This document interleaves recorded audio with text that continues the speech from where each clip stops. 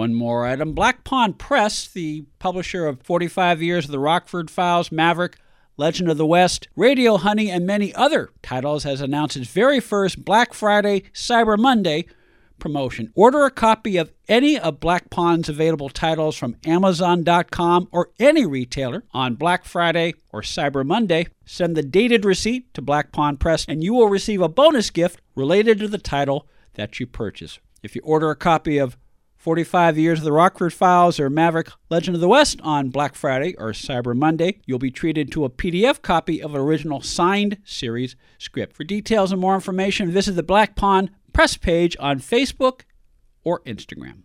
Ed Robertson welcoming you to TV Confidential, radio talk show about television. Daphne Maxwell-Reid will join us in our second hour. Daphne Maxwell-Reid, Aunt Viv on The Fresh Prince of Bel-Air, and an actress whose many other movie and TV credits include Sister Sister, Jacqueline and Jilly, Simon and Simon, and WKRP in Cincinnati. Many of the surviving cast members of The Fresh Prince of Bel-Air recently got together for a cast reunion that will air Thanksgiving weekend on HBO Max. We'll ask Daphne about that. Daphne also has a new Christmas movie premiering on BET+.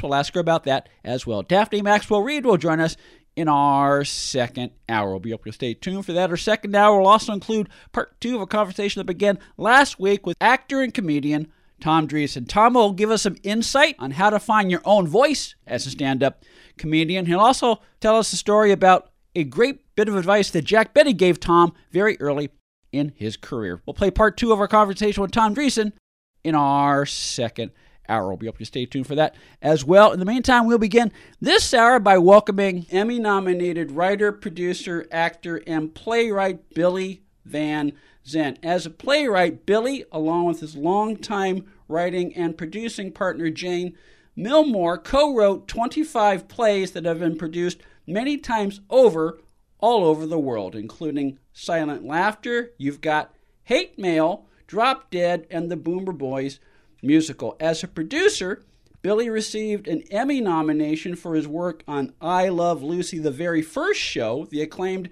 CBS special that not only introduced TV audiences to the lost pilot episode of I Love Lucy, but was the first show that really showed viewers what a genius and visionary Desi Arnaz was and the many innovations he originated that are now standard practice in television today. Billy Van Zandt also received a People's Choice Award, a Prism Award, and 2 NAACP Image Awards for producing Martin and the Hughleys, while his other writing and production credits include Newhart, Anything But Love, Daddy Dearest, Suddenly Susan, and the Wayans Brothers. Billy Van Zandt just released a memoir of his career in Hollywood that is part gossip, part textbook, but 100% truth. We'll tell you where you can find in just a second. Billy Van Zandt, welcome to TV Confidential.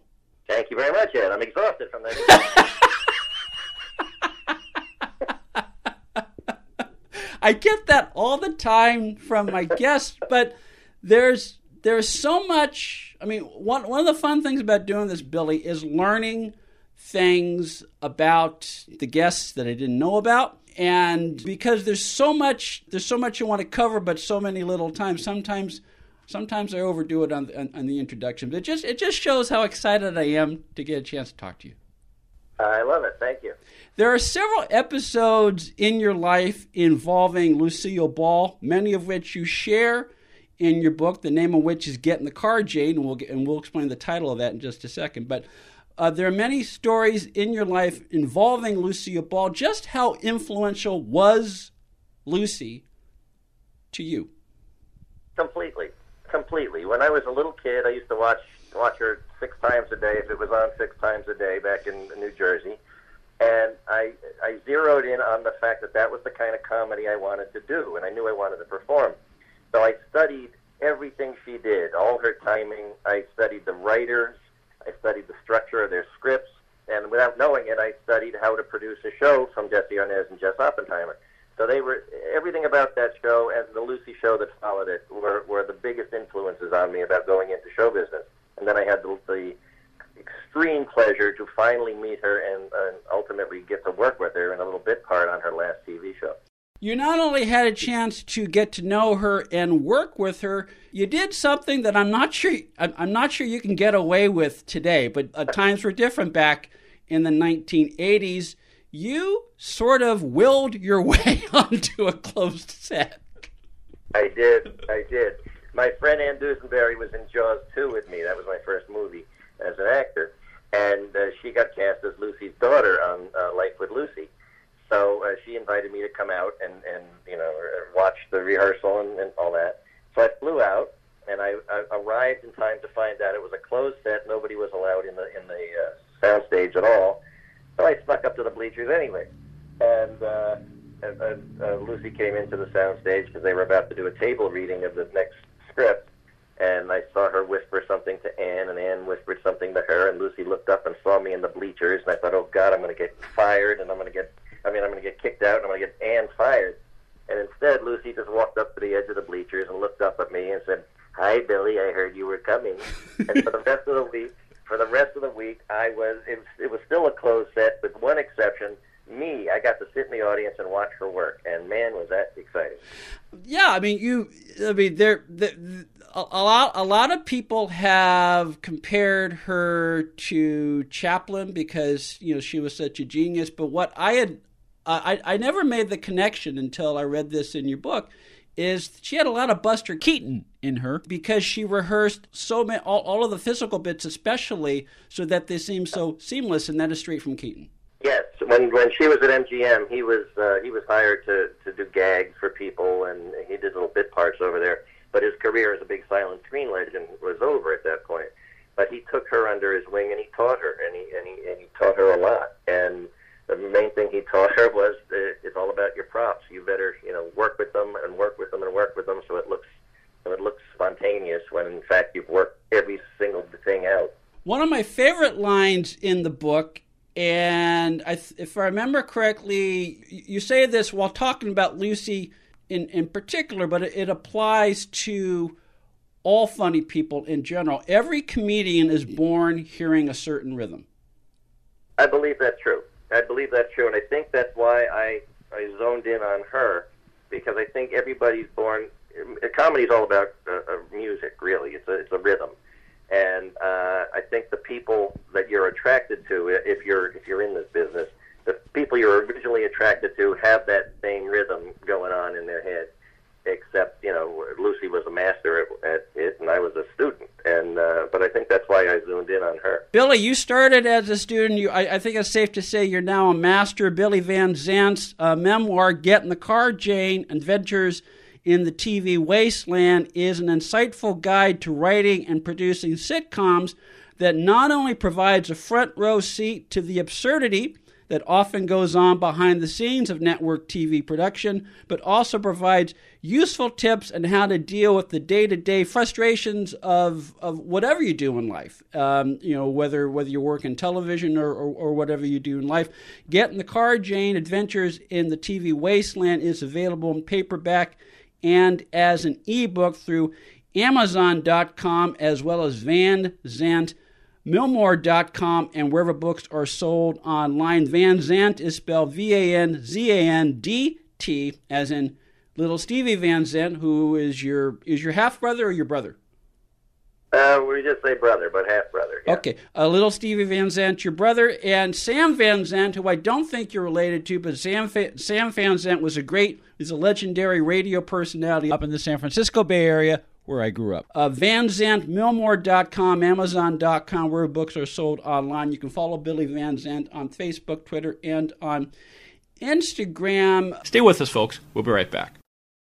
The backstory of I Love Lucy, the first show, is also pretty amazing. My favorite part is how you got Lucy Arnaz on board. I understand she was reluctant at first until she realized that this was a special that honored Desi as well as Lucy. Yeah, we found the pilot, and we were doing an hour-long special to show it for the first time. And I needed to fill in extra time because the show, the film itself was only maybe 35 minutes long, and we had a full hour. So I wanted somebody to narrate, and I wanted to cast Lucy Arnaz to do it, but her mother had just died the last year, and I thought it was tasteless, so I didn't ask. And instead, what happens is our script had to be approved by the estate of Lucille Ball and Desi Arnaz, because to show the footage, you had to get permission from the people in the footage, I guess. So we sent her the script, and she had to read it anyway, and she called up and she said, I want to host this, otherwise I'll picket the studio.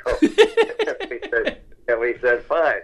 Because what I tried to do, and I meant this from the heart, is I wanted to pay tribute to her dad, and she said this is the first time anybody's paid attention to her father, other than calling him her mother's straight man. And he was so influential. Every sitcom that's done today owes him a debt of thanks. He with other people, his director of photography, etc. He created the sitcom as we know it today, with the multi-cameras and the lights, and he invented the rerun, because he shot I Love Lucy on film, which hadn't been done before. So he had a product that he could rerun and over and over and over. And not only that, but Desilu Productions was one of the major players in the first, I would say, the first 2 decades of television. Desi was one of the true independent producers of television, and when they eventually sold the studio to Paramount, they sold the studio to Paramount, but before they did that, there were a couple little properties called Mission Impossible and Star Trek, which would not have gotten on the air were it not for Desilu Productions. That's exactly right. Exactly right. And boy, I'm glad about that. Let's see. This is what I like about Get in the Car, Jane, is it's episodic. I mean, there's a through line to the narrative, but it's episodic in that it is based on your firsthand recollections of journals that you kept at the time you were producing and writing these shows. When did you start keeping journals? I never kept a journal before I guessed it on the Life with Lucy show. And that I wrote stuff down because a newspaper back home wanted to do a story about it. But once we got Newhart, once I started with Bob Newhart, I started keeping journals, mostly because our days were so busy. I wanted to be able to tell people what was going on back home, And so the book is designed where every chapter is a different show I worked on, and you sort of see me as a very naive writer. And then you see me learn the process of how this works and how to run a show and everything by the end of the book. But I really had fun writing, and I mostly wrote it for my kids because they never knew what I did at the studio. They knew I made TV shows, but they didn't know the process. They knew my plays because they would come to the theater and they'd see the whole rehearsal and they'd understand that. But I wanted to write this for my kids, and then it took off and had a life of its own and ended up with a beach read or a pandemic read or whatever. Well, I would add it's a fun read. There are a lot of moments that'll make you laugh out loud, as they did me. Get in the Car, Jane Adventures in the TV Wasteland, available in paperback and as an ebook through Amazon.com, Van Zandt, Millmore.com, wherever books are sold online. You can follow Billy Van Zandt on Twitter, Instagram, and on Facebook. You say there are 3 things you learn the most from your experience in TV. One of which is no one knows anything. The second of which is be sure, whatever you do, please the audience. And the third is trust your instincts. I would add a fourth, Billy, and that would be don't be afraid to quit. That's right. That's right. and maybe that's an offshoot of number 3. But what I admired about you and Jane is that in an industry where jobs are at a premium, and at a time when it was still a 3-network universe, which TV was at the time you and Jane started writing for television, you were never afraid to walk away from a situation that was bad and you knew was only going to get worse. And that's not something that's taught in any sort of business school, but sometimes you need to recognize the wisdom of cutting your losses. Yeah, and I will say I was younger, and I was I had a nice healthy ego too, so it was their loss, not mine, And but yeah, I've always sort of live by life is too short, and if you're not going to have fun, change the direction of what's going on. That's all. And so we were working on this one show, and I didn't care for it or the way it was run. And things just got worse and worse and worse. I saw a lot of people really abused good writers that were fired for no reason. And eventually it was like, that's enough of that. We're out. And as soon as I quit that show, I basically walked into finding the I Love Lucy pilot and producing the special. And it was the highest rated show of the year, and we got an Emmy nomination. So no regrets at all. The backstory of I Love Lucy, the first show, is one of many episodes of Billy's life that he shares in his book, Get in the Car, Jane, Get in the Car, Jane, Adventures in the TV Wasteland, available in paperback and as an ebook through Amazon.com, VanZantMillmore.com, wherever books are sold online. You can follow Billy Van Zant on Twitter, Instagram, and on Facebook. One of my favorite chapters of the book is the one on nurses. Not because I grew up watching nurses. I mean, that was one of those shows that I knew was on. It's just I never watched it. But it's a reminder that, and this kind of dovetails on what we just finished talking about. But it's a reminder that sometimes a bad situation can bring good things. In this case, you met your future wife and the mother of your two children, Adrienne Barbeau. That's right. We were doing that show, and I had a thing in my contract that we could take our off-Broadway show Drop Dead, and we could do it out here in Los Angeles at the same time, which didn't please the people at Nurses very much, but that was what we were doing.